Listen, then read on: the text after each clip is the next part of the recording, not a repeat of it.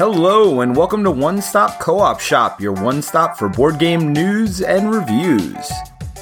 This week, game designers Peter Gousis and Michael Kelly will review a cooperative game and have a related design discussion. Hello, and welcome to the One Stop Co-op Shop, your one stop for co-op news and playthroughs. And today, we're not doing any of that. We're doing our top games. Yeah. I'm Peter, and I'm here with Mike. What's up, Mike? Hey, everybody. I haven't done any top content. Nobody knows what I like this year. Well, secrets, people. It's hilarious because I put the game that I'm just assuming is going to be our top game as the cover. Oh, I haven't looked yet, so no spoilers. I'm assuming we have the same top game this year. I don't know. For me, it's really not close. So I think the interesting thing that people want to wait for at the end, though, is talking about our top games, because I heard you talk about that before, but I think you're wrong. And I think you forgot about some games. So we'll talk about that at the end, because I think that will be something interesting and new, at least. Well, I'll also say I kind of, just to change things up a little bit, I sort of use slightly different criteria this time. So I have different top games, potentially. Oh. Or maybe not. Maybe yes, maybe no. We'll see. So what criteria did you use this time? Because I'm curious, because I kind of did something different. Although, I have a mishmash of things. So go ahead. What do you use? Yeah. So like I think in my... So I did many top 20 lists on the main YouTube channel. For those, it was like purely my love of the design and like excitement for the game. This time I factored in a little bit more, both how cooperative it is, because this is the podcast is even more cooperative focused than the YouTube channel, and also how likely I am to get it to my table frequently. Many things didn't change much. It's not like my number 1 became my number 17, right. but there are some differences for sure. Well, that's always a criteria of mine. Games that I think will still be coming to the table years from now. Although I started with what game do I want to play most now? And I think I tend to do that anyway. But then if it comes down to being close, I'm like, okay, what game am I going to want to play in 5 years from now, 10 years from now? So that's kind of how my criteria goes. But before we get... I have a little bit of that too, I think. But yeah, go ahead. Oh, I was going to say, before we get too much into this, first of all, Ryan's out there. Hello, Ryan. For those of you on the podcast that don't know, we do record this live on One Stop Co-op Shop stream channel now, usually the Tuesday before we go live with our podcast. So if you want a sneak peek and not edited, go to the YouTube channel. If you want it to sound a little bit cleaner with some of the ums cleaned up and everything, you can listen to the podcast.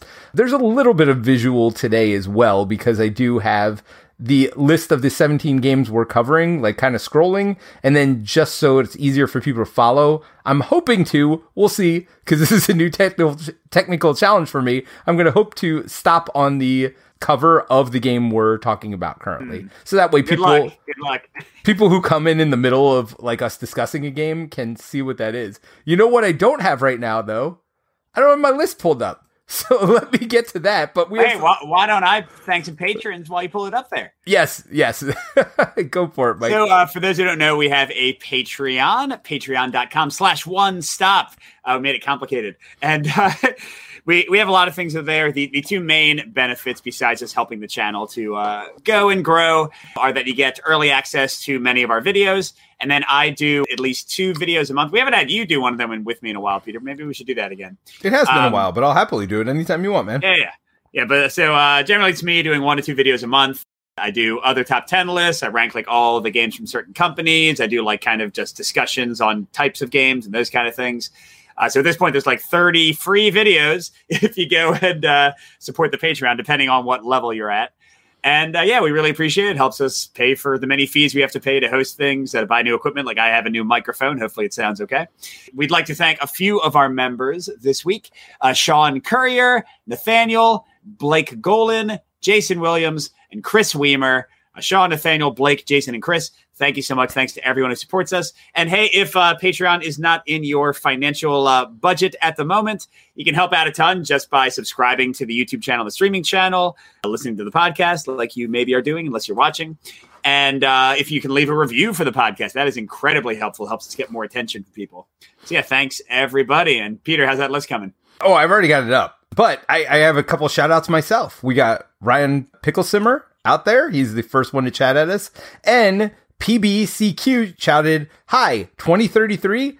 Yeah, so apparently I named this podcast wrong. The top games we covered in 2023. That would have been a real short list. Since let's see. What have I covered? Yes, I did. Covered like 2 games. One of them was Aeon Trespass Odyssey. Aeon Trespass Odyssey, best game of 2023. Yes. There we go. 1 through 17 are all Aeon Trespass Odyssey. I am sorry, everybody. And not only did I have it wrong here, but I also put it wrong in every place else that I made a media post about this. So I am sorry if you came over expecting to see our top games of 2023. It just shows the quality of the content you're going to get here from us at the One Stop Co-op Shop. No, that is my own stupidity, so I apologize. But before we get onto the list, let's talk about some of the games that we haven't covered yet, I think. I'm assuming all your plays lately are going to be stuff that we have not covered yet. So, do you have any that kind of stick out that you want to talk to, the recent plays? I mean, gosh, I've been playing a lot of good stuff. Heat, that did make it into my top games of the year because I was playing it a lot in December. That's a racing game. I love that one. Peter, you still haven't... No, you did play it. I did play it. Right? Co-op. Yeah. That's right. We sort of kludged together a co-op mode and it worked okay. And we streamed it. Yes. So it's on One Stop Co-op Shop streamed if you want to see the very non-official co-op version of Heat. Yeah, so I don't know if we would do a podcast on that, but I love that one. Aeon Trespass Odyssey. I think Peter is playing now. I'm actually, Peter, I'm curious to hear after we finish our 17 list, where at this point with the tiny bit you've played Aeon Trespass, where it might fall. Maybe you won't want to say.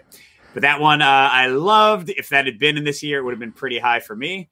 I have read the rules for Artisans of Splendid Vale, which is a legacy, seems kid-friendly, has really cool art, co-op game that I'm really excited to play. I'm going to try to get at least my oldest to play it with me, and my wife definitely seems into it. And then, gosh, I don't know, man. I covered so many things. I did Mind Management really recently. I love that one.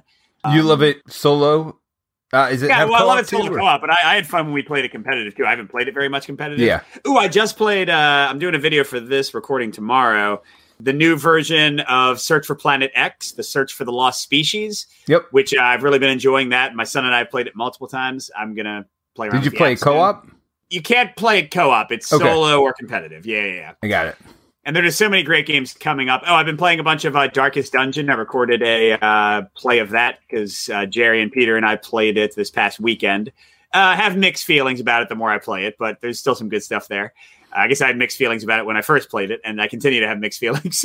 Okay, I really enjoyed it the first time I played it, so I am excited to get that one back to the table. So I think those probably will be our next 3 podcasts, if I had to guess, is Darkest Dungeon, Aeon's Trespass is definitely going to be our next one. I don't have enough feelings on the game yet, except if you can't get Kingdom Death Monster, you're probably all right getting Aeon's Trespass if you want to try it for much cheaper. I'm pretty sure it's available as well at this point.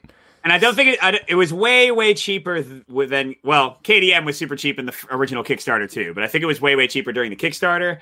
I feel like, especially if you get everything now, it might be a similar price to KDM. But you get way, way more content than base KDM, like a ridiculous amount more content than base KDM. And also, at least for me, the fact that the miniatures are all put together is lovely. That was a huge thing, yes. No assembling miniatures. For people who really like putting together miniatures and painting them, like this game has great miniatures, but they are already pre-loaded for you. Yes, but for me, it was the pre-assembled miniatures that have made a difference so far, and the upgraded tweaks to combat. But to hear our full thoughts on that, probably 2 weeks from today, we're going to be covering that. And then the other one I've been playing a lot lately, and I think I played it on the stream channel. Yeah, I did once, is Hadrian's Wall, which does have a solo mode. And if you ask me, I would say it is a solo game that has a competitive mode. It's a solo game where you can play near each other and vaguely affect each other in really minor ways. Yes. So we got Zimbo in the chat saying, I have ATO, which is Aeon Trespass Odyssey, which we're talking about. It's great, but incredibly complex. I'm sort of making up my own rules for now. He also says it is more complex than KDM, and it has a much better art design. All right, so we have an opinion from the crowd. Zimbo, come back in 2 weeks and let us, we can have more of a discussion about that. Don't want to take up our whole top list talking about that. Now, I always go over stats for the podcast because that's where this started. Do you want to do that now or you want to do it at the end? Let's do it at the end. I think people probably want to hear us jump into the top list, and then the people who want to stick it out for the long haul can hear the stats at the end. That's perfect. All right, so For anybody who doesn't know, we review games on the podcast every week. We just cover, or every other week, really. Every week we have a podcast, but it's usually not Mike and I covering them. We did a little bit of cheating this year because usually we cover more games. I don't know why we were such slackers this year, but we not only threw in games that we covered on the podcast, but we also threw in games on the list that Steve covered or Jason covered, but we've played quite a bit. Yes. So anything that's been on the podcast that we felt that we could rank, we did rank. So we got a total of 17 games, and they're flashing on the screen, but you'll hear what they are as we go along. But Mike, do you want to get us started? What is your 17th best or worst game that you covered for the podcast this year? I'm curious how close we are on this one. So my game is 17. I covered a few games like this year where one part of the game was awesome, and then many other parts of the game were broken. In this case of this game, my number 17, the combat system is great. I would love to see this bag not the bag building part is super weak, but this bag pulling kind of push your luck combat system. Thought that was excellent. But then you got into like the actual narrative portion. The narrative was okay. There is like basically no penalty for death. The game has some broken points where like entries don't lead to each other. By the way, I'm talking about Trudvang Legend. Yeah, my I'm number trying 17. to pull it up. I don't know how to do it. I guess I lied. I'm not going to be able to put the picture of this every time it scrolls by 17 times. Look at it. Yeah, this is one that I think it was in development hell for a long time, like Switch designers even. And I think it shows. I think that it reminds me of like movies that come out after multiple years and like many hangups in production. It just seems like there were too many hands in the kitchen and things that never got finished or things didn't get balanced well. Again, I was really into the combat. I was pretty excited by it after my first play. I was like, hey, maybe we'll play more of this after my second play. I was done with the entire campaign after my third play, and it's like at least a 12 scenario campaign. So yeah, not one I can recommend. This is definitely... Every game above this, I think, is like going to be pretty cool. And some people are going to like Trudvang just because like the story and setting is pretty neat and the combat is still, again, a great system. But I think if you care at all about like balance and like development and like a good, like catered, curated game experience, Trudvang fails on multiple levels. Yeah, I don't have this one here, but my bottom games have a similar tack to what you're saying, which is they have some things I like about them, and then some things that I'm like, I don't know. So my last one is a boss battler, which I tend to like, my number 17. But this one just didn't hit for me. It's weird because it was talked up so much by the Dice Tower, and I was super excited to play it. And then I did play it, and I was like, yep, that's the game. And that is Vagrant Song. It was fine. There wasn't anything wrong with it per se. I mean, I will say in the past, I think we've had bad games that we've covered. And I don't think any of these games are bad. This one just wasn't for me. I think Trudvang edges into there. Like, it is a somewhat broken experience, some aspects of it, I think. Sure, but did you not enjoy playing it? I enjoyed... Yeah, no, you're right. I enjoyed part of it. There's not a single game on this list where I didn't have at least several plays that were fun.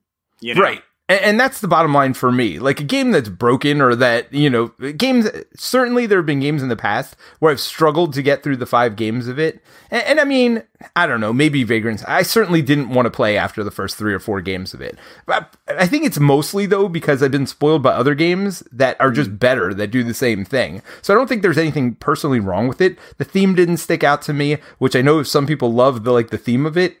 I mean, you're just running around hitting people. Like it felt like any other boss battler, right? It did not feel like anything special to me. So for me, that was the bottom of my list, and that is Vagrant Song. All right, Mike, you're 16. You might hear about Vagrant Song soon, but not this soon, because my number 16 is Ascension Tactics. And this is one that is a solid game. I don't really have like major complaints about it, except a little bit of a balancing, especially for like the cooperative mode. I think the timing and pacing are kind of messed up, but it's kind of a bit of expectations. And maybe I should have known. This is a mashup of a tactical, like miniature game moving on a map with your like squad of people and fighting, and a deck builder, which is what Ascension is famous for. And I like Ascension. Okay. It's, I think it's been eclipsed by many other deck builders, but it's still pretty good. But yeah, this is definitely for me a game where it is less than the sum of its parts, because I felt like the deck building was very weak because of how fast the game went and because like of the tactical kind of side of things. And I felt like the tactical play was certainly far weaker than many, many other tactical games I would rather play. And the deck building wasn't cool enough to be like, ooh, but this has deck building too, because it wasn't really exciting for me.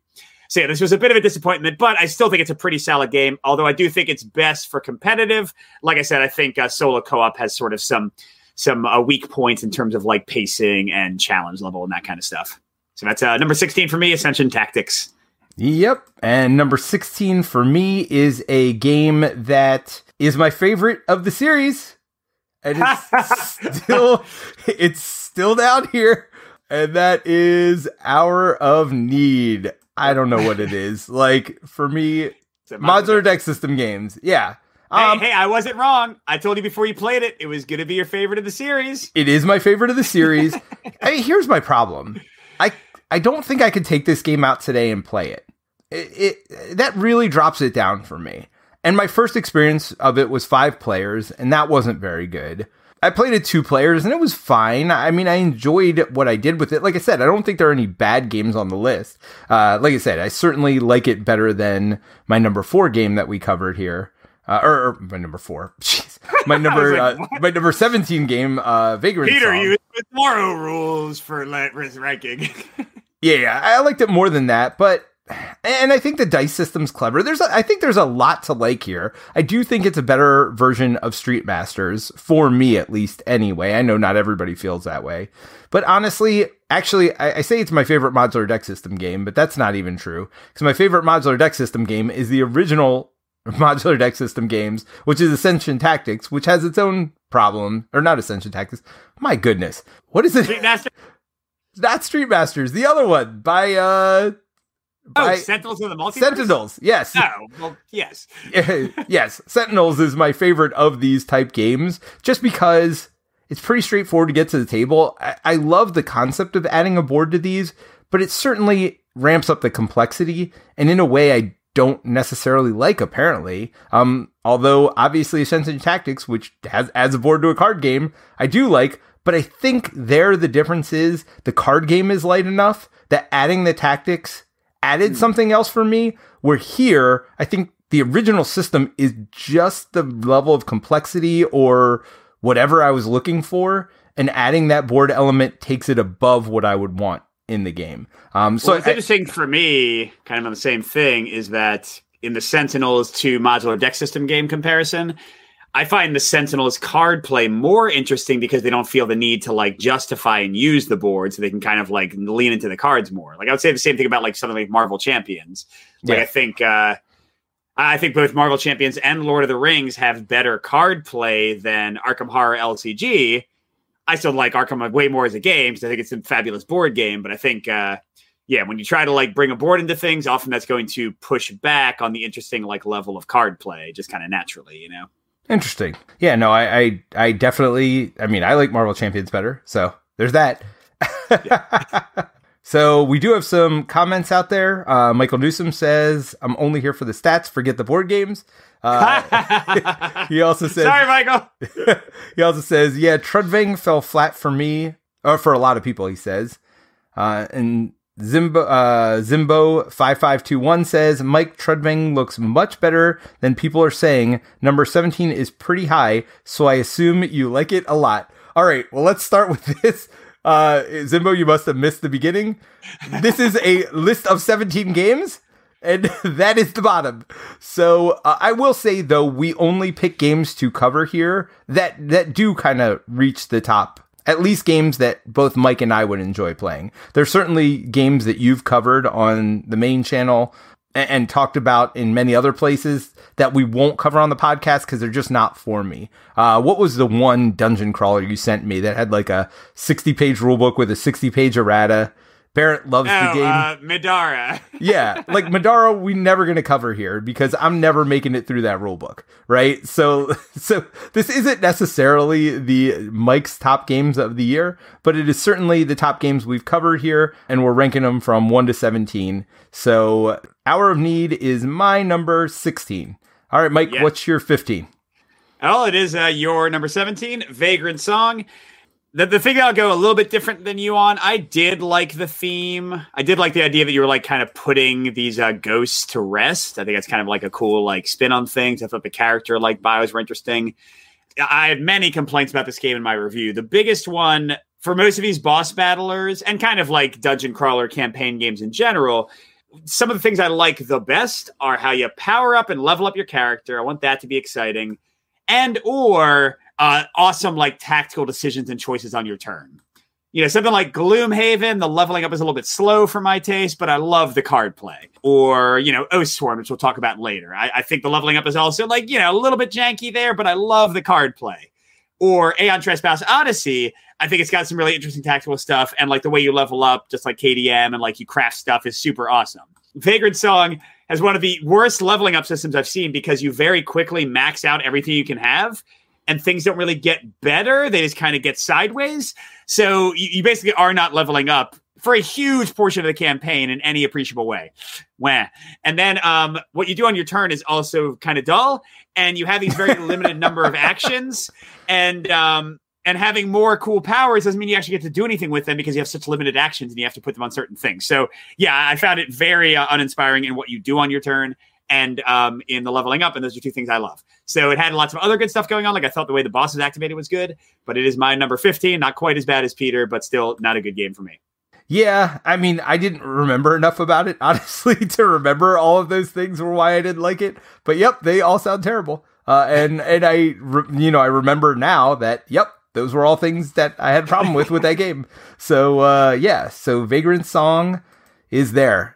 My next game, I am curious if you're going to have much higher than me. It's one of those games that could have gone a lot of places in my list, and it ends up settling down here because when I compared it to everything else, there were things that stood out to me about all the other ones that didn't stand out to me about this one. But I think I will play this more than games above it, if that makes sense. And that is Paint the Roses. Whoa, what? All right, geez. I liked it okay. It was fine. I usually like deductive games like this. It's funny because I'm typically the one that has these later games nearer to the top of my list than you. I think there aren't a lot of rules, right? And when you have small games like this and you don't have a lot of rules, I feel like almost all of them have to hit. And I didn't love the way the queen moved. And I didn't love the fact that, like, I don't know, it just seemed too easy to game which cards you took or whatever else. In the deduction aspects of things, I thought it was fine. It didn't do it for me for whatever reason. The deduction was good. I definitely liked that. I liked what you were doing, but for whatever reason, it just kind of fell flat. I guess. Well, that might be the biggest difference we have on the list, but we'll see. Alrighty. So that's number 15 for me. Yeah, number 15 for you, Paint the Roses. So my 14 is another repeat, Hour of Need. I agree with you that it's up there for my top MDS games. I still kind of like the theme of Street Masters and kind of like the punchiness, pun intended, of the combat of Street Masters a lot. I like parts of Ultra Quest, but that was really hard to get to the table. I didn't like Brook City at all. So this is up there with Street Masters as my favorite. But yeah, I just didn't gain much excitement from it. It did feel kind of like busy work. It was cool. I think they streamlined the system really well. But it is tough when I already love Sentinels so much. Yeah. It's not really the same type of game, but in some ways it's kind of trying to be the same type of game, especially with it being another superhero like MDS game, like modular game. So I don't know. It's not bad. It's above Vagrant Song, Ascension Tactics, and Trudvang Legends. This is like the part of the list where it's like, hey, I'd be fine playing this right now. The other three, if you were like, hey, let's play Vagrant Song, I'd be like, do we have to? Hour of Need, I'd be like, hey, let's do it. That's fine. So yeah, it's not bad. That's my number 14. Yep. And my number 14 is one you've already mentioned, but all right, so I guess this is where I'm going to justify Paint the Roses. For the rest of these next three games, there's something that stuck out to me and something that I really liked about the game. But you're right, there are definitely broken things about the game as well. So there are certain parts of the game I'd like to play, or certain parts of the game I'd like to explore more, or certain parts of the game that I've learned more about game design from. And so that's why these made it above Paint the Roses, even if Paint the Roses for me would be a game I'd play first. These, I think there's just something about them that stuck out in my mind. Whereas Paint the Roses was fine, but like it didn't wow me. So the next one for me is Stars of Ikarios.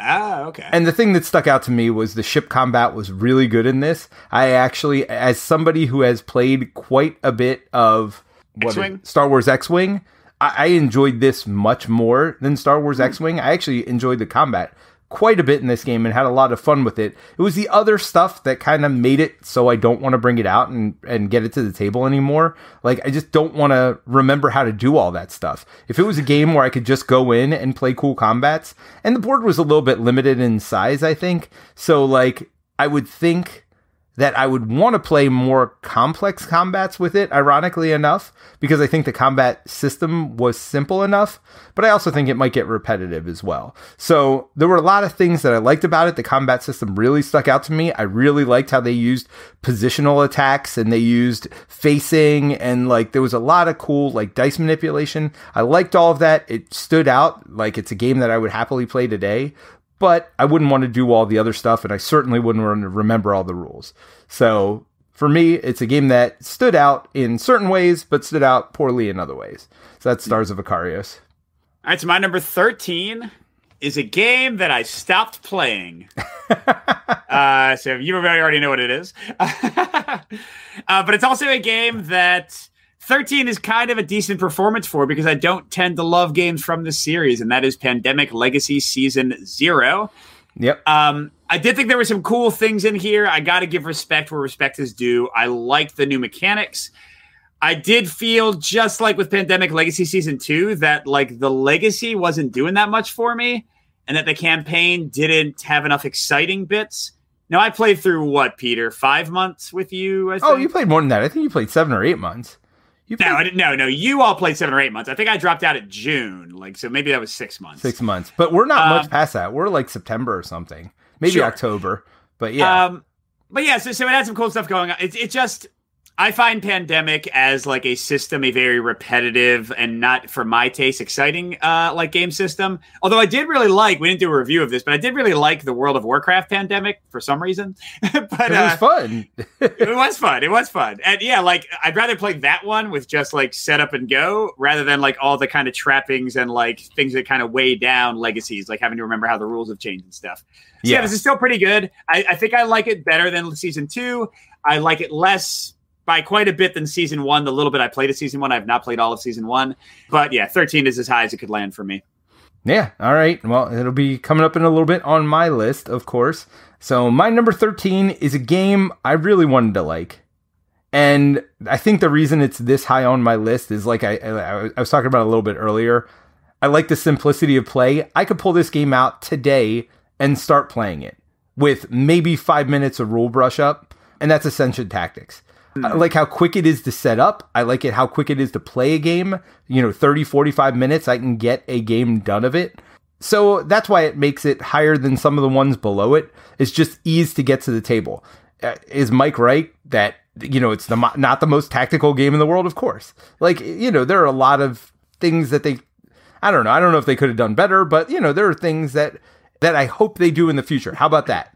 Because there is room for expansion, and they are expanding this game. First of all, co-op was only 2-player out of the base game. They're putting it up to 4-player for the next one. Mm-hmm. They're making some of the card play more exciting, and they tend to do that with deck building games in general. And so I could see room for this one expanding and moving up the list as time goes on. I think the base game was pretty straightforward, and that was fine for a base game. I'm curious to see how it expands in the future. And again, with how quick and simple it is to get to the table, I'll happily play any of the expansions that we can get our hands on, if they're at a con or whatever else, where I can just go play it. I would love to do that. And I love tactical games, so that's part of it too. So that is my number 13, Ascension Tactics. All right. My number 12 is a game that I expect to be higher in my estimation once more content is released. And that is Ares Expedition, Terraforming Mars Ares Expedition. This, if you don't know, is the sort of Race for the Galaxy mashed with Terraforming Mars, a card game of Terraforming Mars. And I like Terraforming Mars okay. I think I prefer Ares Expedition to Terraforming Mars. The board play for me is not enough extra to kind of justify the longer playtime and everything. Terraforming Mars Ares Expedition is often like very simultaneous, and I like that. I didn't like the co-op play very much. I found it very repetitive in what would happen. I like the solo play okay. So for me, this is actually like mostly a competitive game, but maybe the reason it's number 12, although if you've already played what's coming up. Well, yeah. Well, so here's the thing. I did rank it for just the base game, but I think it might not have been as high as number 12 if I had never played the expansion that's coming. Sure. But if I was ranking it with the expansion, it would be up in my top 10. So yeah, the expansion, well, there were like 3 expansions they crowdfunded, and one of them has a new solo co-op mode where it's very different each time. In the basic solo and co-op, you're always just trying to terraform the planet exact same way every time. In this one, you have different goals every round. You have to counter these like negative cards. It forces you to build in interesting ways. And already, like, my favorite part of Terraforming Mars and Ares Expedition is the different like tableau combos you can do. So yeah, so I'm very excited for that. As it is, though, I personally wouldn't recommend it strongly for just a solo co-op experience. But I think with that expansion, that's going to be awesome. And I think it is a very fun, competitive experience, especially if you like Terraforming Mars already. So that's Ares Expedition, my number 12. All right. And my number 12, you've already covered. You're probably shocked that it's not on my list. You've called it broken. You said there's many, many terrible things about this game. No, you haven't gone that far. But it was the bottom of your list. And for me, number 12 is Trudvang Legends. And I'm pretty shocked that it's that high for you. Like, I know you like that combat system, but that's it, man. Well, I didn't mind the board exploration, actually. That stuff didn't bother me. And the lack of death penalty didn't really bother me either. I had fun playing it every time I played it. And if we weren't nitpicking it, I don't know that...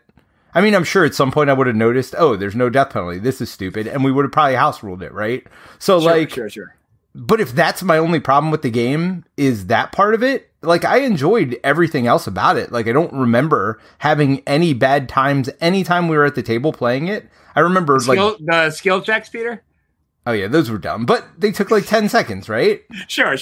Yeah, I mean, whatever. But that skill checks in every game are kind of dumb. Like, I mean, they were dumber in this game, for sure, than in other games, because there were many of them. Like, most of them, you could never succeed, ever. Right. Like, there was no reason to even have a skill check. It's like, okay, you just lose whatever. I mean, I don't know. I guess if they were going for oh, look, you're really bad at stuff, but hey, you make this epic thing every once in a while. Like, this is meant to be a penalty that everybody gets, but every once in a while you get this cool thing that happens where you succeeded it.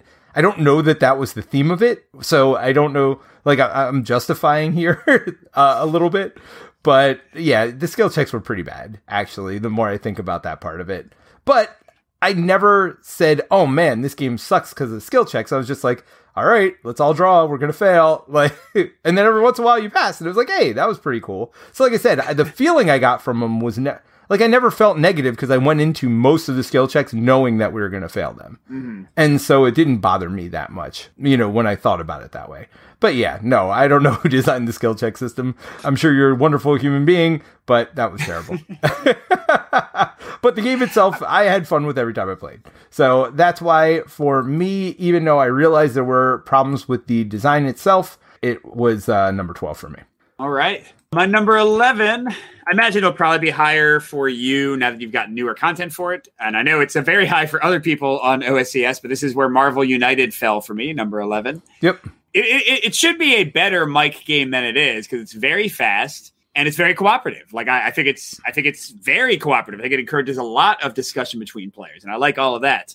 Where it falls for me personally is I am very attracted to games that have like majorly different feels and how it plays when you try different characters. And this, as a CMON game, is kind of selling itself on that fact, like with a billion heroes if you go into enough of the content. And I just found the heroes completely non-interesting. They were a little better. To be fair, I put out what I thought were interesting characters when we played. So for those people who are going to like yell at Mike saying, oh, you didn't play the right character or whatever else. No, I specifically pulled out characters that I thought would be more interesting, because I knew it was your major complaint going into when we played it. And I'll say that was better. If I had not played, so yeah, Peter and I played some of the Kickstarter content for season 2, the X-Men season. Yep. And if I had not played that, it might have been like 14 or 15 on my list. I did think that was a lot better. But yeah, it's never exciting for me. It feels very mathy. It's not at all thematic, and not like that I totally need thematic. because, like Bullet is one of my top games of all time. Yeah. That's also not very thematic. That's also, I guess, it's not mathy, but it's like very puzzly. But there I like love the puzzle. I don't know. Well, it's a Marvel visual United, puzzle rather than a math. But you rather than a boring puzzle is for me. Like I don't even find Marvel United because you also have like very limited cards you can play. You know what I mean? Like I don't know. See, I just don't. I don't enjoy Marvel United very much. I have not played a ton of the content, but nothing in the game is calling out to me. So again, I would not say no to playing it again, Peter. And you have cooler stuff, and I like Marvel as a property. I wouldn't mind like checking out some of my favorite heroes and stuff. But yeah, just not a favorite for me. Not unfortunately. I don't want to spend hundreds and hundreds of dollars on extra miniatures, so it's probably good that I didn't like it that much.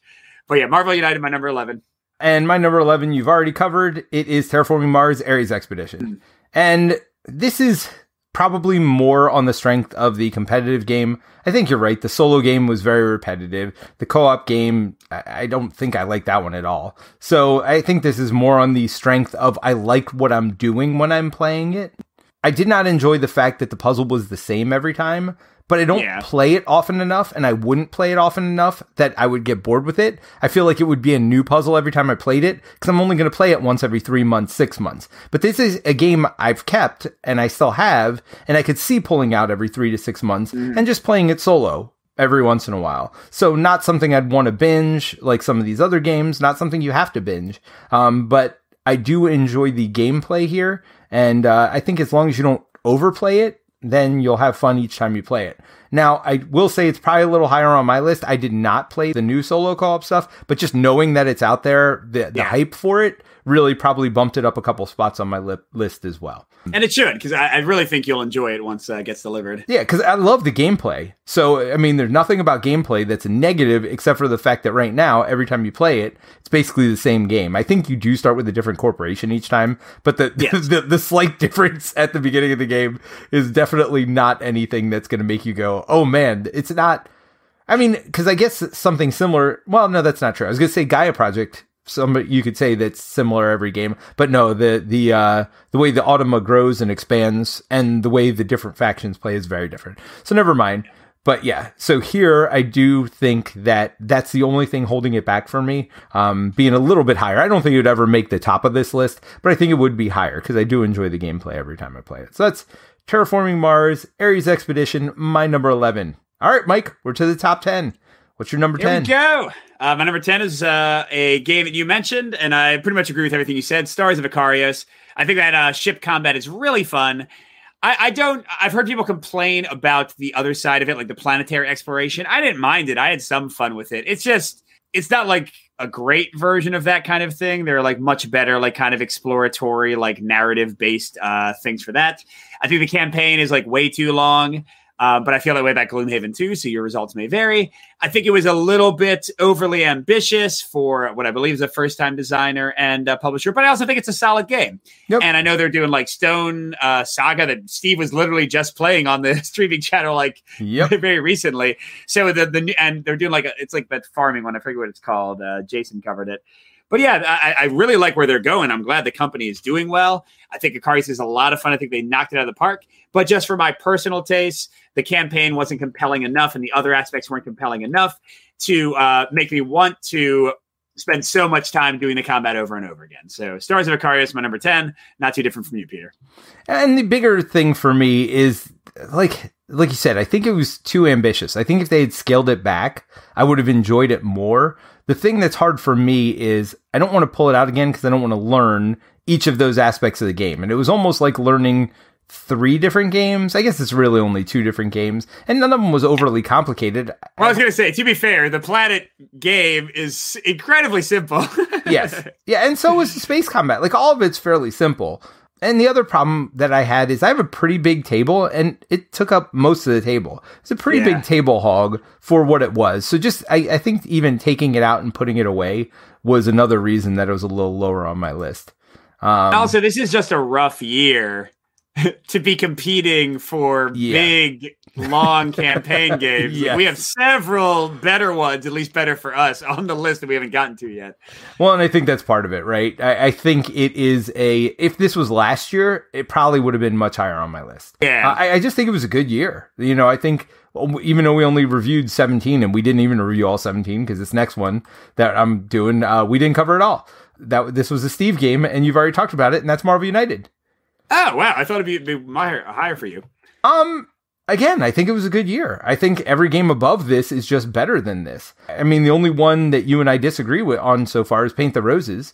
Beside that, like, I think it deserves where it is. I think the rest of the games above it are just better. I do enjoy how quickly you could pull it out and play it. But like you said, the puzzle's a little bit samey every time you play it. Yes, the characters do make a difference and the villain does make a difference, but I also think they can make negative experiences as well. I don't think everything in the game is balanced. I don't think every time you play it's going to be fun. The only benefit is it's only 30 minutes to play. But considering I've got what is, considered some of the best content that's out there, being the Kickstarter stuff from the X-Men campaign, and I played through most of that stuff now, if that's the best the game has to offer, it's fine, right? Like, I mean, I don't have the promise of more, I guess is part of it. You know what I mean? Like, for some of these games, I'm like, yeah, they're okay now, but like, I could see it being better. If this is all that Marvel United's going to be, like, it's fine. Like, I enjoy playing it. I'd happily get it out. With kids or adults, or their solo mode's good too now. They fixed the solo mode, so I enjoy playing it anyway. I probably played it solo more than any other way, but certainly I think it's a good family game, and it's nice and quick for what you're getting. But again, I don't always find the puzzle as interesting as it could be, and some of the villains are just frustratingly hard for no reason. And I agree with Mike that, yeah, well, the heroes are different. Not that different. I mean, what do you have, 12 cards?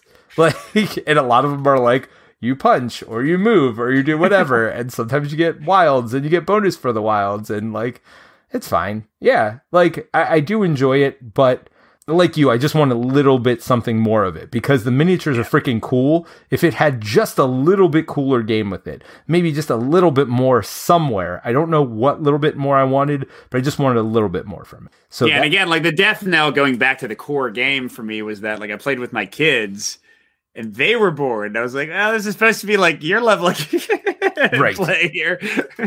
Yeah, my kids didn't love it either, by the way. My son liked it better as I got more content, but sure. Yeah, no. So that is my number 10, Marvel United. All right, Mike, what's your number 9? My number 9 is a game that has issues. It is way too easy. I think we never lost it in the entire campaign.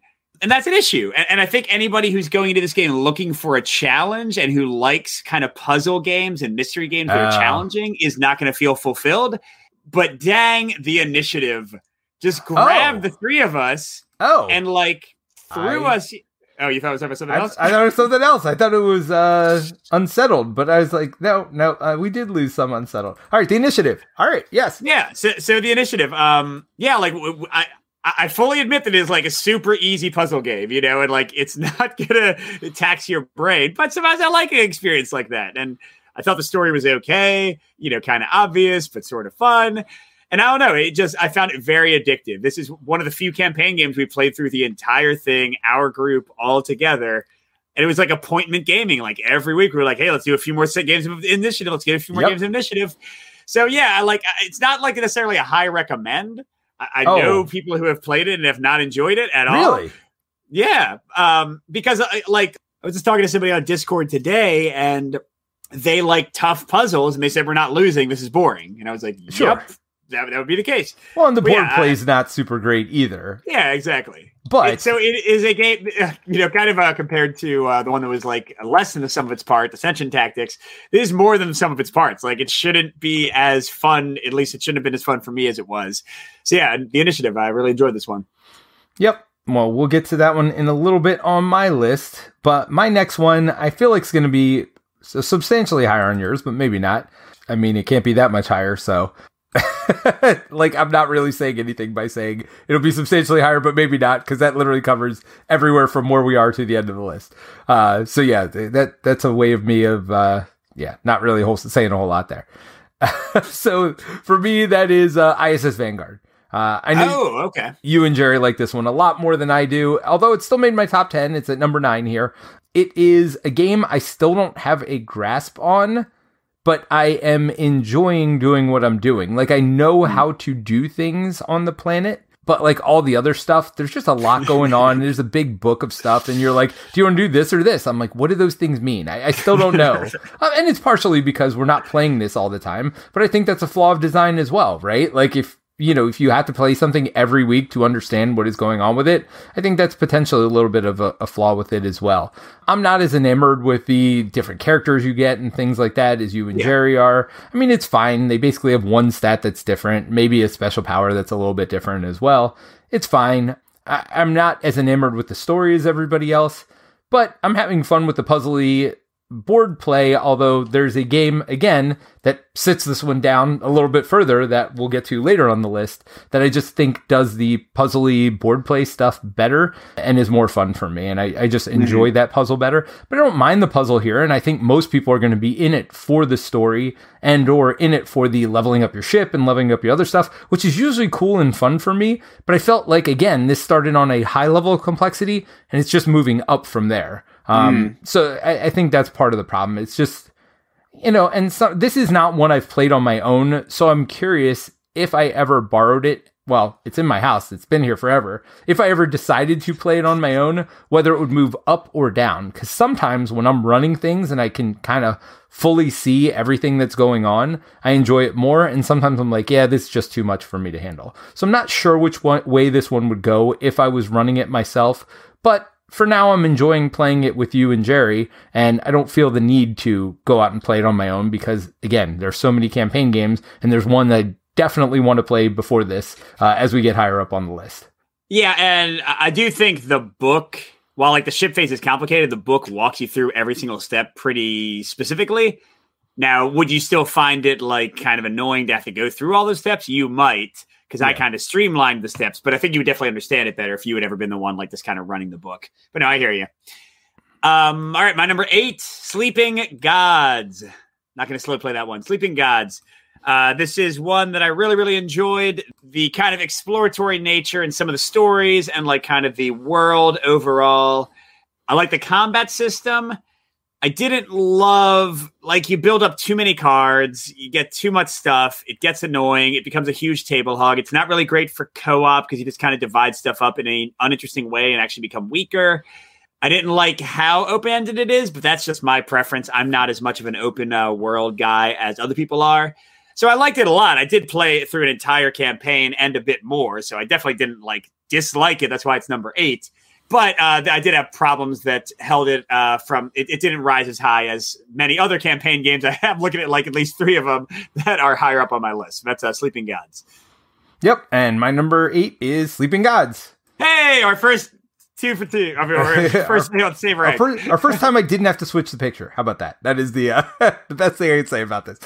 Yeah, so I have not played this game nearly as much as you have. In fact, the only place I played it is on the stream. I have never played the physical production of it, which again may have moved it up or down on my list. I didn't have some of the problems you had, but I didn't get as far into the campaign as you did either. So like I thought we had a perfectly fine amount of equipment. I did notice there was some repetition in it, but I almost feel like you could put those cards on top of each other and it's like, do you want to pay this cost or this cost to get this exact same benefit? I mean, that is true, but come back to me when you have 45 cards in your like equipment supply.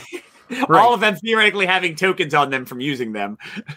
I agree with you that it's not necessarily a great co-op game, but I also didn't mind playing it cooperatively as well. I didn't mind controlling fewer characters. I didn't feel like I had a lesser experience. I thought the discussing what we were doing, and hey, what do you want to do next? I thought all that was good. And if you want to see our gameplay, it is here on One Stop Co-op Shop streamed, so you can watch the gameplay of that. I never got bored with it, which sometimes for these story games I do get bored with. I think it had enough story that it kept it interesting, but not too much that it got me bored. Like it always got back to the gameplay. So yeah, no, I thought it was a really good job. Ryan Lockett does a great job with his art, with his, I think he had the right amount of story in this one. And so I really enjoyed it and would not mind playing this quite a bit more even. Sleeping Gods. All right. My number 7. You just borrowed this, Peter. This is a really solid deck builder with a really pretty good solo mode. It's a little bit clunky to run, but I still enjoy it. And that is Imperium Classics and Imperium Legend, the Imperium series. Yeah, I really like this one. I think the differences in the empires is great. More on the player side. I know there are a lot of differences in the different AIs you can go against, but I don't like necessarily notice it as much. It's kind of like semantics in a lot of ways. I think some of them are more than others for sure. Yes. Some of them are like aggressively messing with you and some of them, and many of them don't. So I totally agree with you there. But yeah, but like playing the different empires for yourself and like the engine building and the feel of getting stronger, which is one of my favorite things in deck builders. Yeah, there's one of my top like solo deck builders, like in probably, I forget what I had the last time I did a list, but like top 6, top 5. I really enjoy it. I think this one is great. Yeah, like this is the next 7 games, like the bottom half of the list are all games that I'm like, these are great. I don't really have complaints. Like, yeah, it's Imperium Classic. I wish the solo was a little bit easier to like to do the scoring. That's like my main complaint about it. So that's number 7 for me. All right, so my number 7, you covered not very long ago. It is a part of a series, Pandemic Legacy Season 0. I really love Season 1. I hated with a passion Season 2 to the point where I ripped the board up. And Season 3, like the minute we finished, I ripped that thing into shreds. And Season 0 here, I do enjoy. I like the changes from base Pandemic that you're doing. I don't know that I love the stuff you're doing at the end, but I'm curious to see how it turns out. And honestly, I have the same problem with as you with all the Pandemic Legacies. Unless you're really like binging it and playing it every weekend, it's hard to remember all the new rules. And that was part of the, I mean, Season 2, we actually did play pretty quickly. I felt like we were doing it every week. And that might have been what angered me about it, because it's like, why are we wasting our time playing this every week? But Season 0, I think, is a much better tactical gameplay. Like, I enjoy building the little trucks that go around the board and figuring out where to put them. And I think that's an interesting puzzle. But like you, and like with all these games, I think as you get further into the campaign, it's just hard to remember what you were doing, what to do, like what the new rules are, what the, you know, the changes from the base game. I think anytime you take a game and it's so close to a base game and you just tweak a little bit, a couple parts of it, it's hard to remember, okay, what can I do in this one versus what could I do in the base game? I think the one thing they do really well is have a player aid that grows with you here. Yeah. So if you ever have a question about a rule, it's usually either on the player aid or somewhere on the board, although it's a matter of finding it, right? Like you have to figure out where to go. But I really do enjoy it. I like the tweaks that they do to it. I am excited about finishing it, but like everything else, when you have a million games to play, it's sometimes hard to finish, and especially now that we've put it down for a while again, it's the kind of game where once we get it back to the table, we're just going to have to play the last 4 or 5 games, whatever it ends up being, back to back to back, just to make sure that we've got it right. So Pandemic Legacy Season 0, I think for me, it's definitely between 1 and 2, leaning more toward 1, though. I do enjoy this one quite a bit. That is my number 7, Pandemic Legacy Season 0. All right, and my number 6 is one you mentioned. This is ISS Vanguard.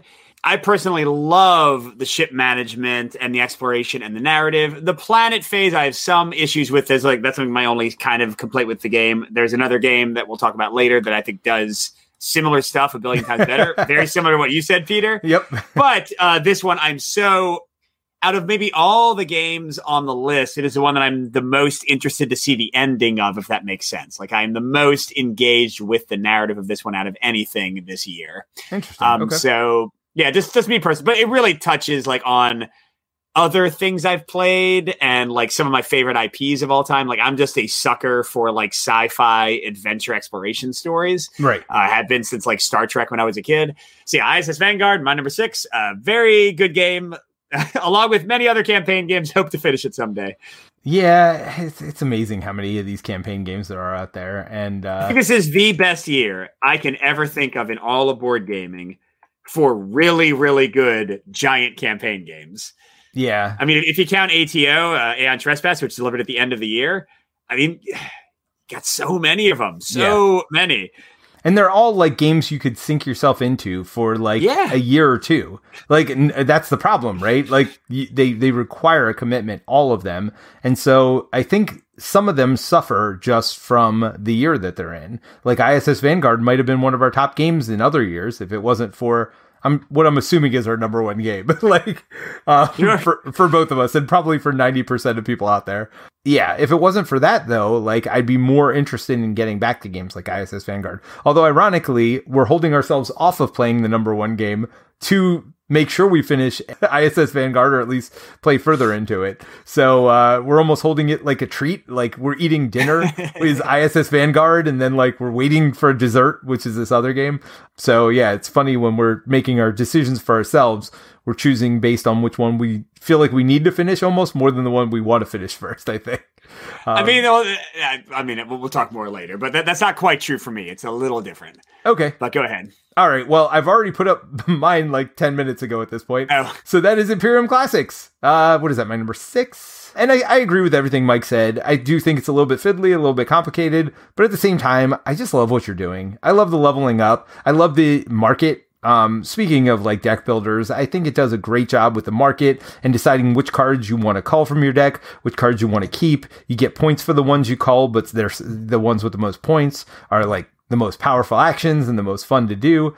I just think it does such a good job of doing that. And I do like how every faction plays completely different. So learning the base game and playing through the classic races, they're more similar. But when you really get into the other box, it really does.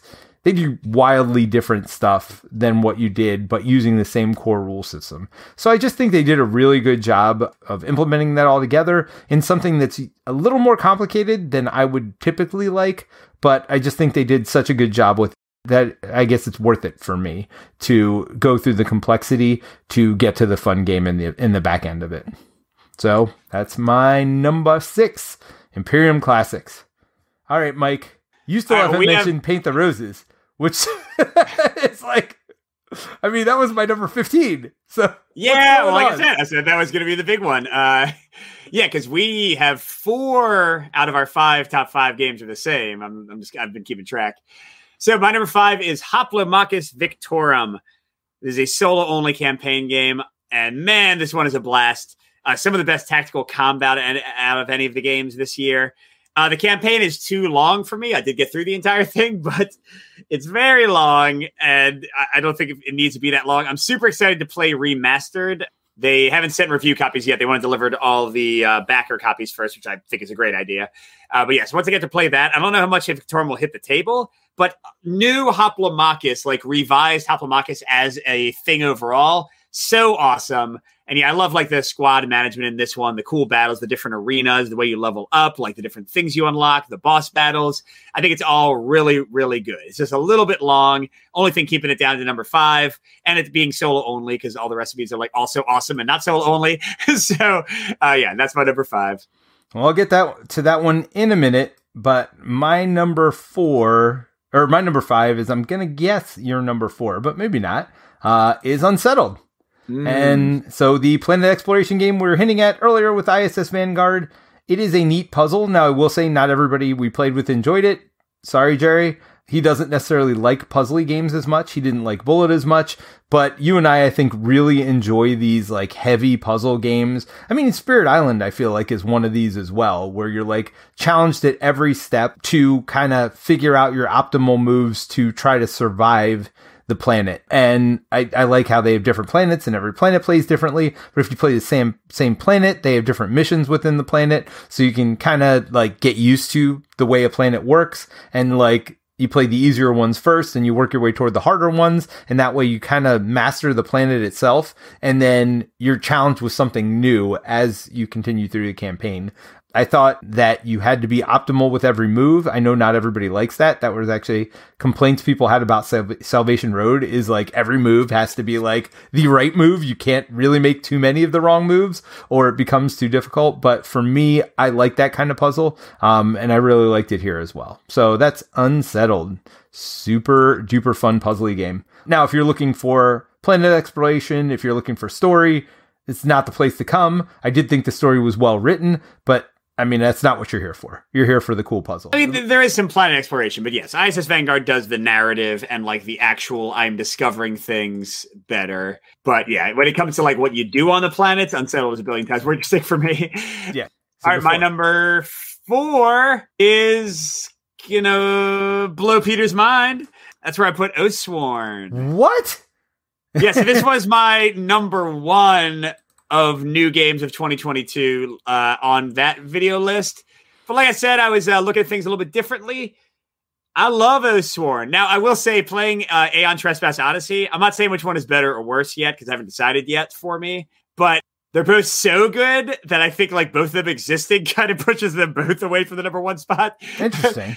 But also, like I said, for this list, I'm doing it a little bit more like which ones I'm going to table a lot. I am excited to play Oathsworn with Peter and like start a new campaign with it. But yeah, it's just a huge, huge game and it's tough to get to the table, but it is so good. Amazing boss mechanics, great card play. Like it's not, people compare it to Gloomhaven. I still think Gloomhaven is more complex and has like maybe more interesting stuff going on, but this one is a little bit more streamlined. One of the coolest systems I've ever seen for having fewer characters with the assistant or helper or whatever they're called system where like you have full characters and kind of half characters. Love that. The story is great. The app is great. The artwork is great. The miniatures leveling are great. The leveling is okay. That's one thing that holds it back a little bit for me. I find it just okay, especially the weapons and items I find kind of meh. But amazing game. Again, it was my number one and it still is my number one by some metrics of 2022. But a few other games beat it by other metrics for today's list. That's Oathsworn, my number 4. All right, I'll be curious how these other games beat it, because you haven't mentioned Paint the Roses yet, and I call Bull Maduki on that one. There's no way that in any way, shape, or form Paint the Roses is better than Oathsworn. But we'll talk about that when we get to Paint the Roses for you. But until then, my number 4 is one that Mike just talked about, which is Hoplomachus Victorum. Now, here is where I totally agree with you that the campaign is too long, but the way I house rule it is once you've beat the first like 3 stages of the campaign, you go to the boss fight. I just fight every boss at that point. So, okay. So it like, cause you're leveling your character very similarly, like, or it's not like you're leveling your character per se to take on that boss. Sometimes you might, and some bosses are certainly going to play easier or tougher than others based on what characters you get in your party or whatever. But I still say it's close enough and you've done all the leveling of your character. So, you know, there are several characters. What is it? 6 characters? I haven't played it in a little while. Wait, like the bosses, you mean? No, your characters. Oh, there are 8 characters and 8 bosses. That's right, because every character can be a boss. I think the bosses play very differently from each other, but I also think they play differently as like challenges along the way. And I think the characters play differently from each other as well. And so playing through all 8 characters, and then, again, once you play to get to the boss fight, because it's always in the middle, it's always in that center volcano. It doesn't matter who you're playing. So like, I just pretend all the bosses are there when I get there. It's like a gauntlet basically at that point. Exactly. And so, I see how many of the bosses I can beat out of the 8 or 7, I guess, because you're not fighting yourself. Like how many of the other bosses can I beat when I get there? So when I play it that way, it feels like this epic buildup, but it feels like this epic buildup to then do like 7 cool boss fights in a row. So I don't mind it as much in that situation. I do agree it's a little bit long, but I never get bored. And the one thing that usually bothers me about these games is like setup and putting it away is so complicated. But as I said on our review of this one, it is the cleanest game for setup and put away I've ever seen. You literally just take the decks of cards out so that they're not sticking up. You like close up that Coliseum and you put it in, and like you need to take a picture of where you are on the map. And that's literally it. And like it takes like 5 minutes to clean up. I was playing this during a time where my family had COVID. And like literally I'd be watching the dogs during the day. I'd play upstairs on the kitchen table. My wife would come home. It's like, all right, time for dinner. I'd clean it up. I'd take it downstairs. Like at night when everybody's asleep, I'd set it up downstairs, play it more. Like the next day I'd clean it up. I'd take it upstairs. Like there's no way I could do that with like 90% of these games. So I think, and it's not even like you're going to forget what you were doing or whatever. There's no story, any of that stuff. So if you don't like tactical games, I mean, that's what it is. This is probably what you wanted Ascension Tactics to be more like. It is by far my favorite chip theory game. I just love how clean, straightforward, simple it is, but how fun the combat is and how tactical the combat is. So if you're somebody like me that loves tactics, I think this does it well. And yeah, I mean, I think if it was, but leveling up, stuff like that as well. I love how you choose between leveling your character and adding people to your warband. Like even the different paths you take level you in different ways. So yeah, no, if you like tactical games, I think you're really going to like this one. It does a great job. I guess a little bit brought down also by the fact that it's solo only. But all right, Mike, top 3 time. So your number 3. My number 3 is your number 5. That is Unsettled. Are you kidding me? You've got to be kidding me. I think you're overcompensating. I literally think you're overcompensating for that one year you made fun of me for just one, and you put this crappy game. I was going to bring that up. So there's a famous, like, ridiculous anti-drug commercial from like the late 80s or early 90s I used to watch as a kid, where like this dad with like a 80s like porn star mustache, like finds his kid like having like drug paraphernalia. And he's like, hey, where'd you learn how to use this? And the kid's like, I learned it from watching you, Dad. So I learned it from watching you, Peter, when you were like just one, when that was your game of the year. And I made fun of you. I was like, wait a second, maybe there is something that's valuable to that. All right, there's another game on this list that I get putting near the top that is very good that neither of us have talked about yet. I agree with you there, but freaking Paint the Roses? Are you kidding me? Well, I'm not there yet. Okay, fine. I'm not there yet. So number 3, Unsettled, which you also love. I went all in on the Kickstarter. Like Peter said, even if they stripped away all the really fun thematic stuff, I love the puzzle of this one, the great cooperation and the powers you activate and all that kind of stuff, like a very cooperative game.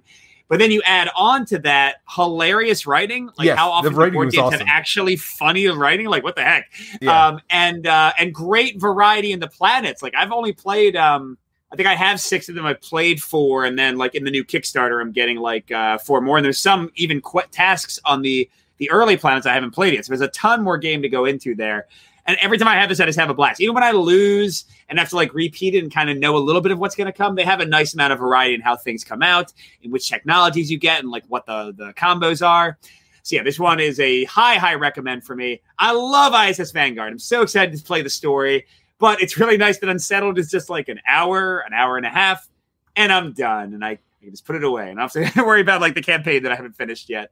So Unsettled. And actually, I guess none of my top 3 are campaign games. I was just looking at that. I was just thinking, I think that might be part of it, right? Like that is a big part of it. That's again, I was ranking this based on what am I going to be playing for probably years to come. What's going to be on my table a lot. So the fact that all 3 of my top games, Paint the Roses played for years to get out of here with that garbage.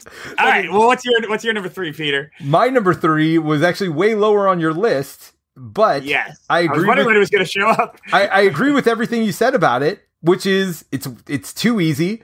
The board play isn't that fun, and that's the initiative for those of you on the podcast. It's too easy. The board play is, well, not always. We never lost. It's interesting a little bit. But we came close to losing, and we were definitely stressed out at some points about, like, we just have to push it a couple more turns and see what happens. Like, I was afraid of losing a couple times, but that's the right level of difficulty for me. I don't want to lose games, honestly. I mean, I'm a co-op player, but I don't want to lose games. Like, I don't want to feel dumb. I felt clever, and the thing that puts this so high on my list is that I wanted to keep coming back. And I wanted to play it over and over. It's like the Unlock games for me. And again, I've fallen off of most of the escape room games. Unlock is still there for me, though, near the top of the list. Unlock and Chronicles of Crime are still the 2 escape room / crime games that I like quite a bit. I feel like the initiative falls in line with those for me. You know, it's not overcomplicated. It's not... And I know it's completely different. You're like solving word puzzles and stuff like that. It's not the same, but I get the same feeling of trying to solve these puzzles, and I still enjoy doing it every time. And even though, like, I think they were clever with the way they did the puzzles too. Even though you're just trying to fill in spaces, I think sometimes they jumbled up the words. Sometimes, like, they had blanks as some of the spaces, and you didn't know that. I don't know. It was a game that we just kept wanting to play, like you said, every week. I mean, there was never... If we had more initiative puzzles, we'd be doing them to this day, I feel like. You know what I mean? And that has to say something about how good the game is. Yeah, it's probably not going to be for everybody, but it was just so fun every time we played it. Every experience was good. I mean, if Pandemic Legacy Season 0, even Season 1, which is my favorite of them, was this much fun every time I played it, you know, I never would forget the rules because I would keep bringing it back to the table. So, I don't know what it is, but there's something about the initiative. It's like in its own class for me in the list of games this year. These top 3, I think, are great games. Even Hoplomachus Victorum is very good. Imperium Classics and Unsettled are kind of my second tier. But these top 3 for me Like, man, I would just want to play them anytime. And the nice part about me is my memory's so bad, I could go back and play the initiative at some point and fully enjoy, experiencing these puzzles again, because there's no way I'm going to remember all the stuff that was in all of them. So, the initiative in my mind, it is a great game. And for all those people that poo-poo it, you don't know what good is. People, you don't know what good is. Well, I mean, I think it's worth saying, like, we don't necessarily say... I mean, every reviewer is their own person, and has their own preferences.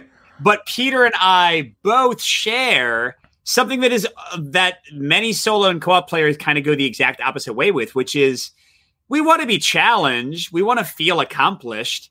We don't want to blow out a game, but we like to win. Yeah. Like my preferred win percentage with a game, as long as I'm being smart and not like just making dumb moves, is like 80%. You know what I mean? Like, yeah.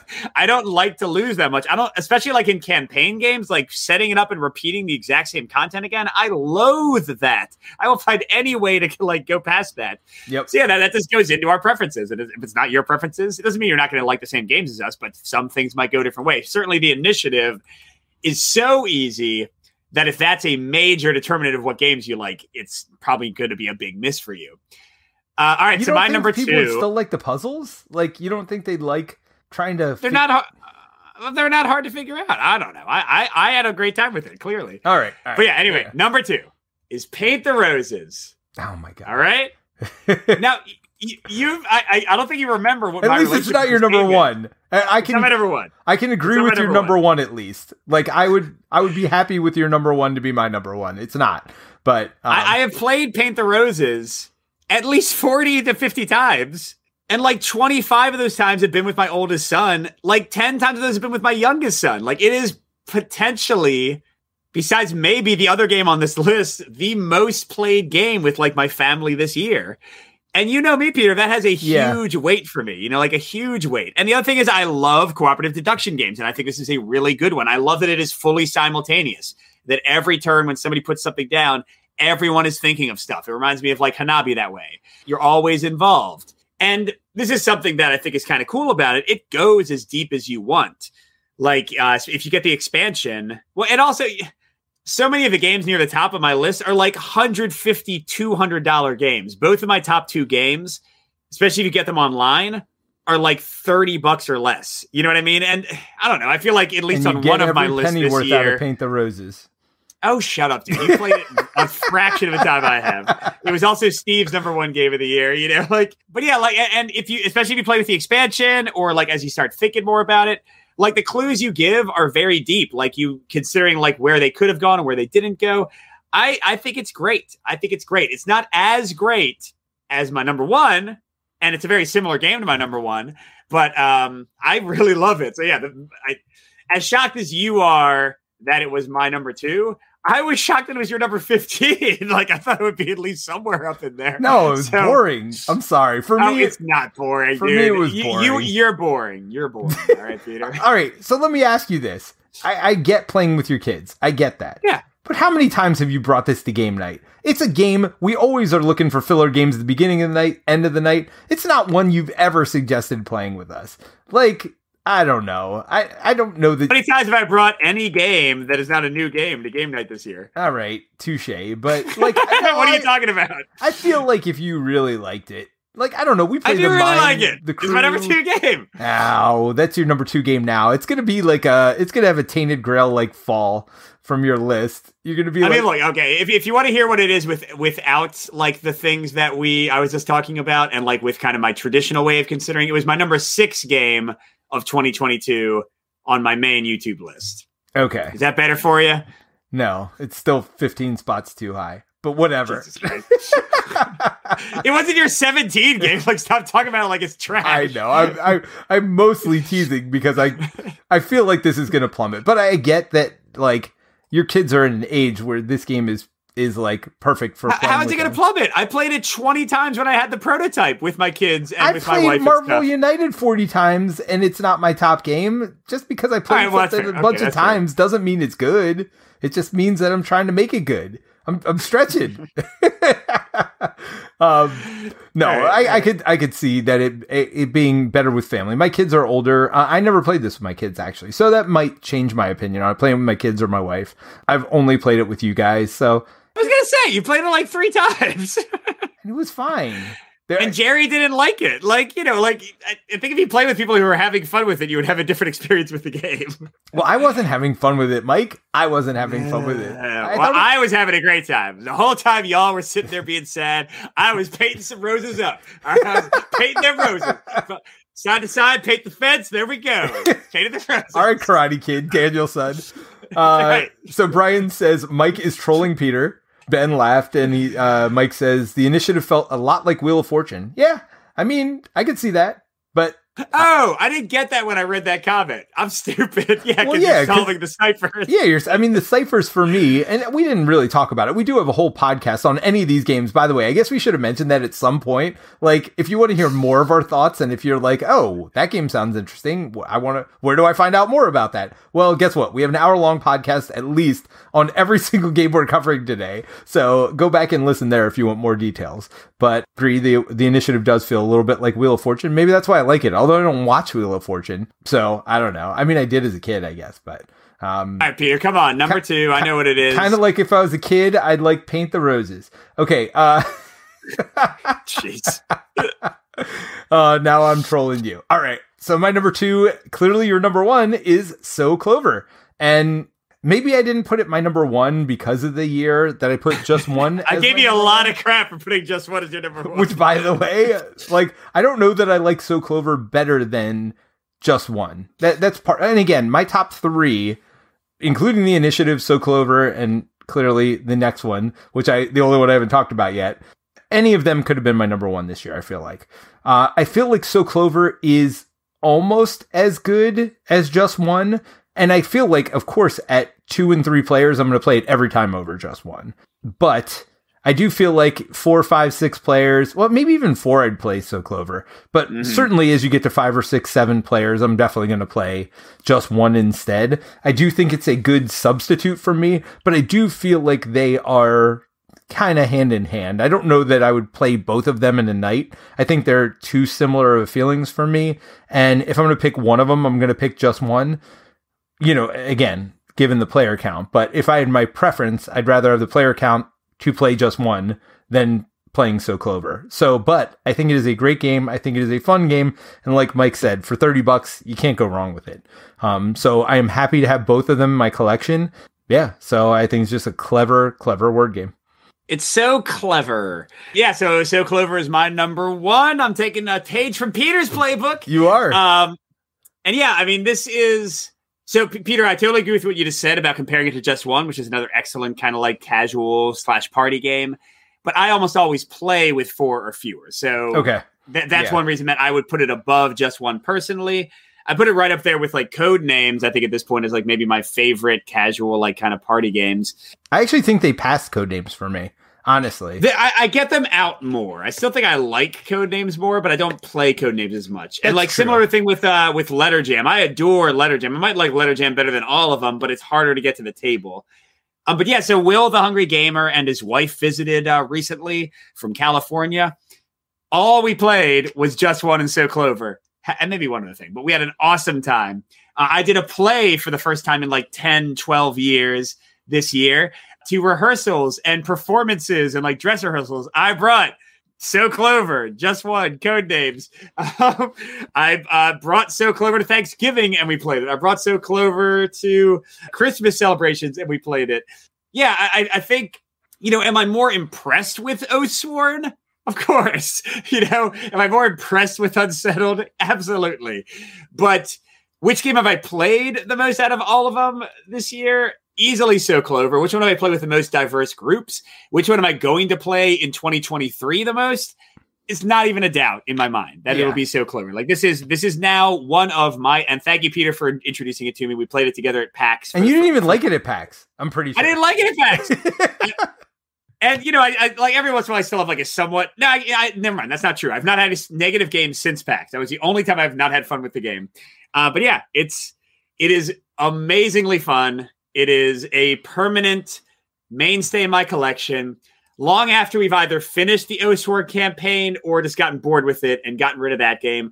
Long after I've played every Planet of Unsettled, I imagine So Clover will still be peeking at me in its little $20 box on my shelf. Yeah, no, that's probably true. And that's why I said it could have been my number one. I think the only reason I didn't was more so a nod to how great I think my number one game is, and that's Oathsworn. Yes. And you're right. It's not a game I'm going to be playing in 20 or 30 years, but maybe it is, because once I'm retired, I'll actually have time to finish the campaign, and maybe I'll even play through it a second time. And by then, they'll have more characters, more bosses, more everything. You and I think, like tactical combat. We want more games to be more tactical. This is the closest game that I played to the game we're designing, Spare Parts, because of the amount of board involvement there is. You know, a lot of these games, and I'll include Aeon Trespass in this, they put in like 50 different types of terrain. I don't need that. Like, I don't want to read 50 cards to tell me what every terrain does differently. I don't Wait a second. Aeon Trespass, in the first... I know as far as you have played, they use one or maybe two types of terrain in every battle. No, but there's a stack of cards. It's like... Right, but you don't need to worry about them. It's like KDM has the same thing. Like, they might have like 10 or 15 different types of terrain, but you use like a terrain in a battle or two terrains in a battle. Yeah, KDM will go to 3 or 4 sometimes, and that like sure. But my point is, I don't need different terrain in every time I play. Like, I want the variety to come from the enemies I'm fighting and the other stuff. I don't mind if terrain is the same every time. I think people feel like they have to put more variety in every part of their game. And I think that's one thing that Oathsworn does well, and I think that's one thing that we're doing well, is, yeah, there might be 2 or 3 different types of terrain, but, like, you don't need 50, right? Like, they don't do that much that differently than the other things a lot of times. And, or if they are doing something differently, I don't necessarily want them to, because they're not the main point of the combat, right? Like, the main point is, like, going and fighting this thing, and, oh, yeah, you could go pick some mushrooms over there if you're, like, bored. It's like, I don't want to do that. Like, I just want to go fight and kill the thing. So, for me, Oathsworn is a perfect combination. I love the card combat. I love, you know, how that swirling system works. And once I learned that if something's at the 0 space and you like play a card at that 0 space, it comes back to your hand that turn, and there's that one card that costs 0 that everybody has that can rotate cards, and it's like, oh, if I have a card in the 1 spot, I could rotate it in my hand this turn and play any card in my 1 spot to my hand. Like, just some of these clever decisions they made that, if I don't know, like, that, not, you know, sometimes the way you think the battle flow system is going to work is not the way it works. And I have to make tough choices. Like, do I want to battle flow something off of that 3 spot because I know I'm going to play a 2 card later on? I do think, while it might seem obvious that it's like, oh, I'm always going to do this 3 card before this 2 card before this 1 card, I never actually played that way. Like, I never played the same combos over and over. But and the defense plays into that too. Like, I love how the defense works. Like, it's just a great system, such a great system. Yeah, so for me, like, just because of all that, because of all the clever stuff in it, for me, that's why it stood out this year. You're right. Am I going to be playing So Clover more in the future? Of course I am. Like, I'm going to play it many more times, but every game is also like 5 minutes or 10 minutes or 15 minutes or whatever. So whereas every game of Oathsworn, like a number of hours played, I'll still probably play So Clover more. But Oathsworn just does so many good things that I do think it's deserving of all the praise it's getting. Unlike Gloomhaven, which is a game we both put as our game of the year the first year we did it. I believe maybe one of us did Spirit Island. I don't think so, though. I think we both did Gloomhaven. Like, I don't have many negative things to say about Oathsworn. Beside, I don't love the story mode, but then you talk to people like Jeremy Howard who love that part of the game. But for me, they made it designed for me too, because I could skip all that and do the short story. So, like, they made all the right choices for me here. And because of that, like, I think more than anything, this has less weaknesses than any of the other games. Even So Clover. Yeah. For me, the only one that stands out is that I don't love leveling in items, but everything else I think is fantastic. I don't even remember the item system being that bad. Yeah, you got to pull a new deck out every time, and there are some repeats from the levels before. But, I mean, yes, there are other ways you could have done it, but they would have been more fiddly. I don't mind picking out a new deck. I mean, it seems wasteful that you have like 50 versions of the same card in different levels. Seems a little wasteful, but at least has a purpose in that it saves you time in the long run. So even that doesn't bother me. So if I'm going to pick on So Clover, like the one nitpick I have is like, sometimes I don't remember which cards were where exactly. Yeah. You know, I never thought about that before because I've never forgotten. But what we did this last time is people would take pictures of it. I do the same thing. Yep. Yeah, I take a picture on my phone. No, you're right. That is a potential flaw in the game. I mean, it's a very big nitpick though. Like you just keep your board the way it is. But like we're trying to hide our boards, cover them up, whatever else. Like just, you know, so you don't have to remember it. Because if you're the first player, of course you're not going to forget. But if you're the fourth player at a 4 and you've just been trying to solve 3 other puzzles, like, and then you're like, oh crap, where were those cards? Like, I think it could be an issue then. So for me, I think it's a very easy fix. You take a picture with your phone, as you said, and then you can remember yourselves where stuff. I mean, but that's such a minor nitpick on So Clover that it's barely worth mentioning. I think it's a little hard to explain the concept to people of So Clover. Not that Oathsworn isn't hard to explain, but when you compare it to Just One or other games like that, that's why, again, it's a half a step below those for me.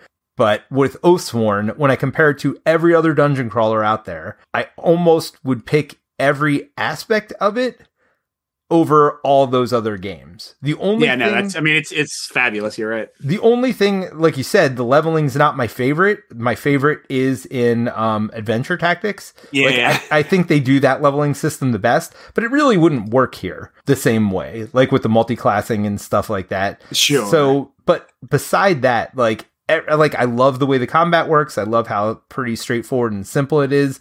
I love the way the enemies activate. They've kind of thought of everything with the way it works. So, when like the dice versus cards, like they give you so many choices, and the story, like you said. I mean, yeah, it is a lovingly created game that is a triumph. Yep. All right. So that's my number 1, Oathsworn. Mike's number 1, Paint the Roses. And here I have the official ranking. I have the official ranking for OSCS podcast, at least the 2 of us. Here we go. You ready, Peter? Yep. Number 17, Vagrant Song. Wah, wah. Number 16, Hour of Need. So Number far, 14, tie at 14 for Ascension Tactics and Trudvang Legends. Okay. Number 13, Stars of Ikarios. 12, Ares Expedition. 11, Marvel United. 10, Pandemic Legacy Season 0. 9, Paint the Roses. See, it's not that high. 8, Sleeping Gods. 7, ISS Vanguard. 6, Imperium Classics. 5, The Initiative. 4, Hopla Victorum. 3, Unsettled. 2, Oathsworn. 1, So Clover. Sorry, Peter. You liked it too much, so it ended up being our number 1 overall. You know, but I would be actually okay with that list. I mean, as much as I give crap to Paint the Roses, like I said, I think Paint the Roses is probably a better game than Stars of Ikarios and Ascension Tactics. I don't know. That's a hard thing to compare. They're so different. It's so different in scope, you know what I mean? Right, but I for those games, something stood out to me more than with Paint the Roses. Right. That's right. You did say that. Yeah. So, I mean, I don't know that they are necessarily better games, but for me, they were higher on something that I would want to play again. But I'm not going to say no to Paint the Roses, especially how quick the game is. Like, but would I desire to play it? Not as much. Now, if I played it, I might love it again, or I might love it, the next time I played it. So, I mean, it's kind of hard to say. That one was hard for me to rank with all these other ones. So, I mean, I think it's probably even a better game than Marvel United, in all honesty. So, yeah, I mean, I'd be fine with it at number 9. I was just shocked because you're number 2. Like, for me, it's like, there's no way it's better than Oathsworn. All right. So let's talk about most anticipated game, because I think you forgot about some games when you were doing this list. I didn't forget. You're misrepresenting, but go ahead. Well, you go ahead and tell me, if you have a different one than you had before or whatever, because I got a couple that I am looking forward to. Maybe they're not 2023 games, but... So here's the thing. All you heard was the one that I mentioned, because I only had one on the stream. I did 20 on my top list on the main channel. And I think you'll be very happy with most of those. You want to hear like my top 10 upcoming crowdfunding games? Sure. For my list? All right. So listen to this. Astro Knights. Yep. The redo of Aeon's End. Yep. For Northwood, you didn't play it, but that's a great, really quick, fun solo trick taker. Kingdoms Forlorn, that's number 8. That's people who made Aeon Trespass, and it's another awesome game in that system, at least looking at it. 7, I don't think you ever played. That's called Anastyr. That's from Mythic. and it's like a sort of like Golden Axe, like side-scrolling like action game. It's really fun.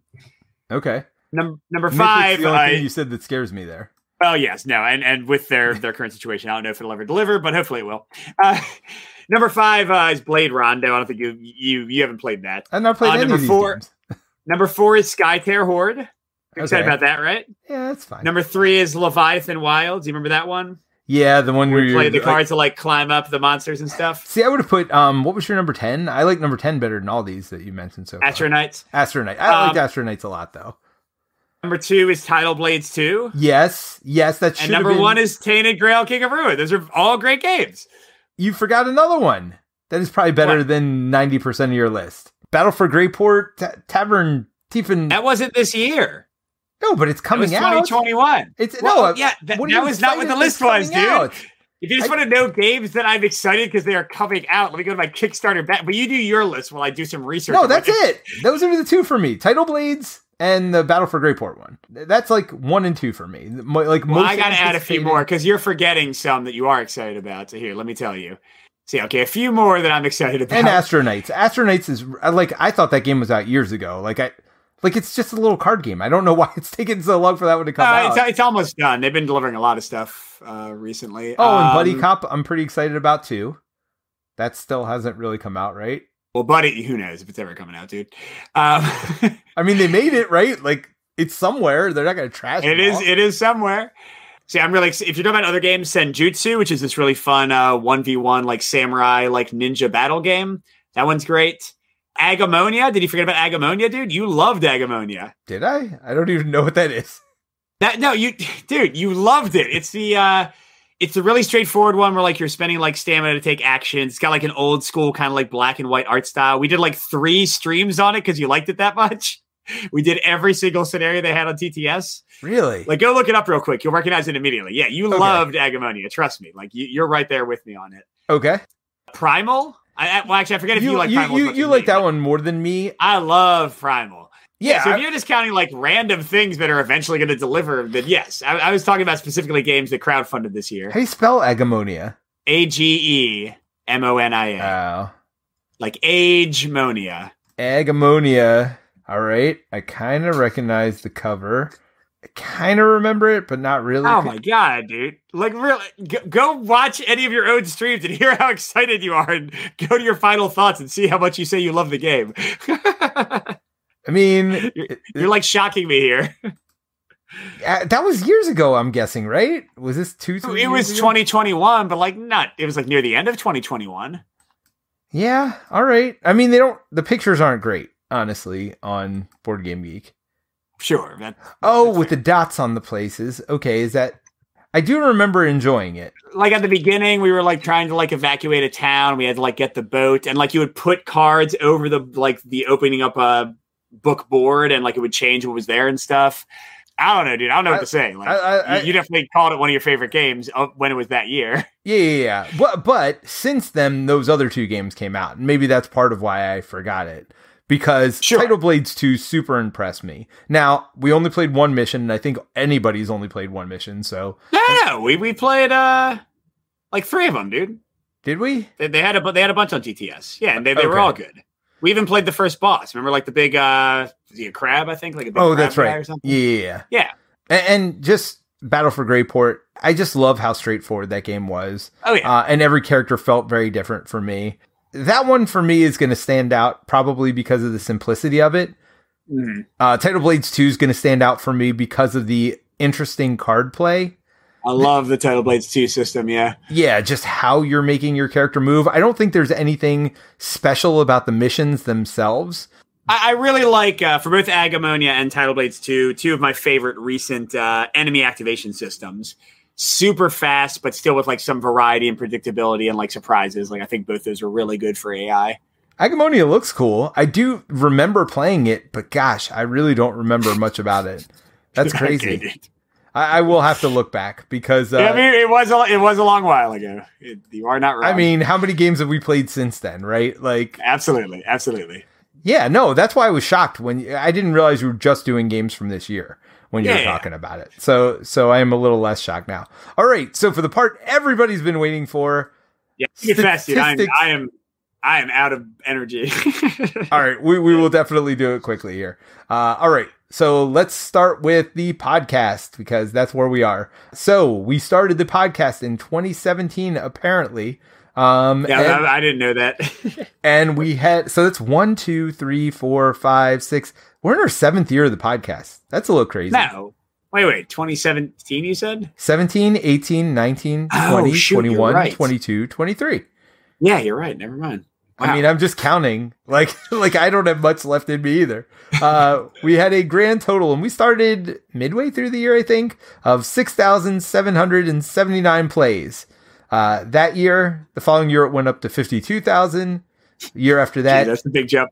89,000. Year after that, 141,000. Year after that, 216,000. Wow. Last year, 271,000 plays. Now, I will say the end of 2021 and end of 2022, we did go to twice a week, which is just crazy. If you remember that first year when it was just you and I, like, we were every other week. So there is a single episode every other week. Yeah. Yeah. One episode every other week. So there has been some, change up to the format over time. Right now, we don't have any Wednesday podcasts. So we're back to just being a Sunday only. So plays may actually go down next year because at some weeks we were up to 10,000, 11,000 plays just in 1 week. Whereas this year we're 10 days in, we've had about 8,000 down plays this year. So probably again a little bit down because we're down to 1 day a week again, but I'm fine with that. I'm very happy for Jason and all that he's done. I think he did a great job with all of his stuff, but I also get the fact that, he wants to focus on games more now as well. And so, yeah, I'm super excited to see because he's getting to play more games now. I think during the pandemic, he didn't get to play as many. And so he was doing a lot of content on other stuff. But now he's getting to play more games again. And just listening to his last episode, he was super excited to be playing games again. So, of our games, all-time top listen to episodes. Number 1, any guess? This hasn't changed for a little bit. I should have paid attention the last time. I feel like it's something random. Nope. Gloomhaven? Jaws of the Lion with Liz Davidson and Jeremy Howard. That was a good episode, though. Yep. Number 2 is actually a Jason episode. It's Jason and Rado's top 10 card games. Oh, yeah, that was a good one, too. Okay. Number 3, PAX Unplugged 2019 recap with Jerry.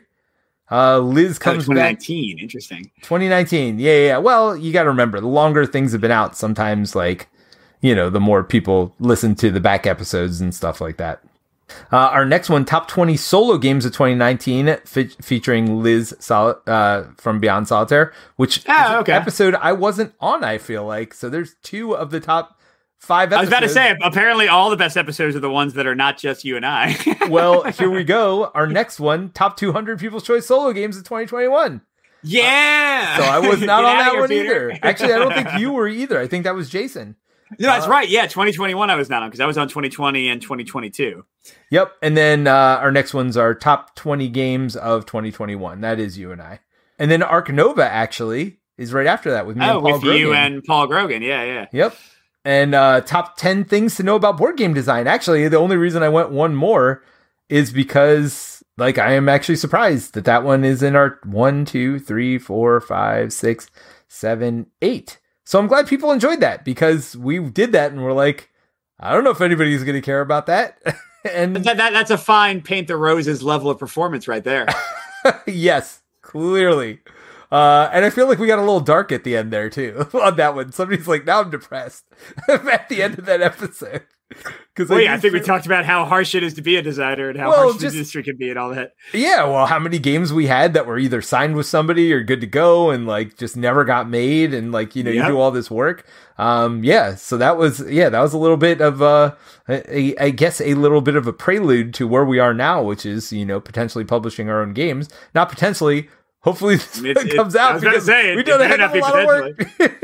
We've done a heck of a lot of work as publishers this year, more so than we've ever done in the past. And I guess that's an evolution as well. So we want to talk about how things have evolved over time. That's certainly an evolution from us going from just designing, and that was all we thought we were going to do, to to actually potentially publishing our own games this year. So we've come a long way in the last 7 years since we've been doing this.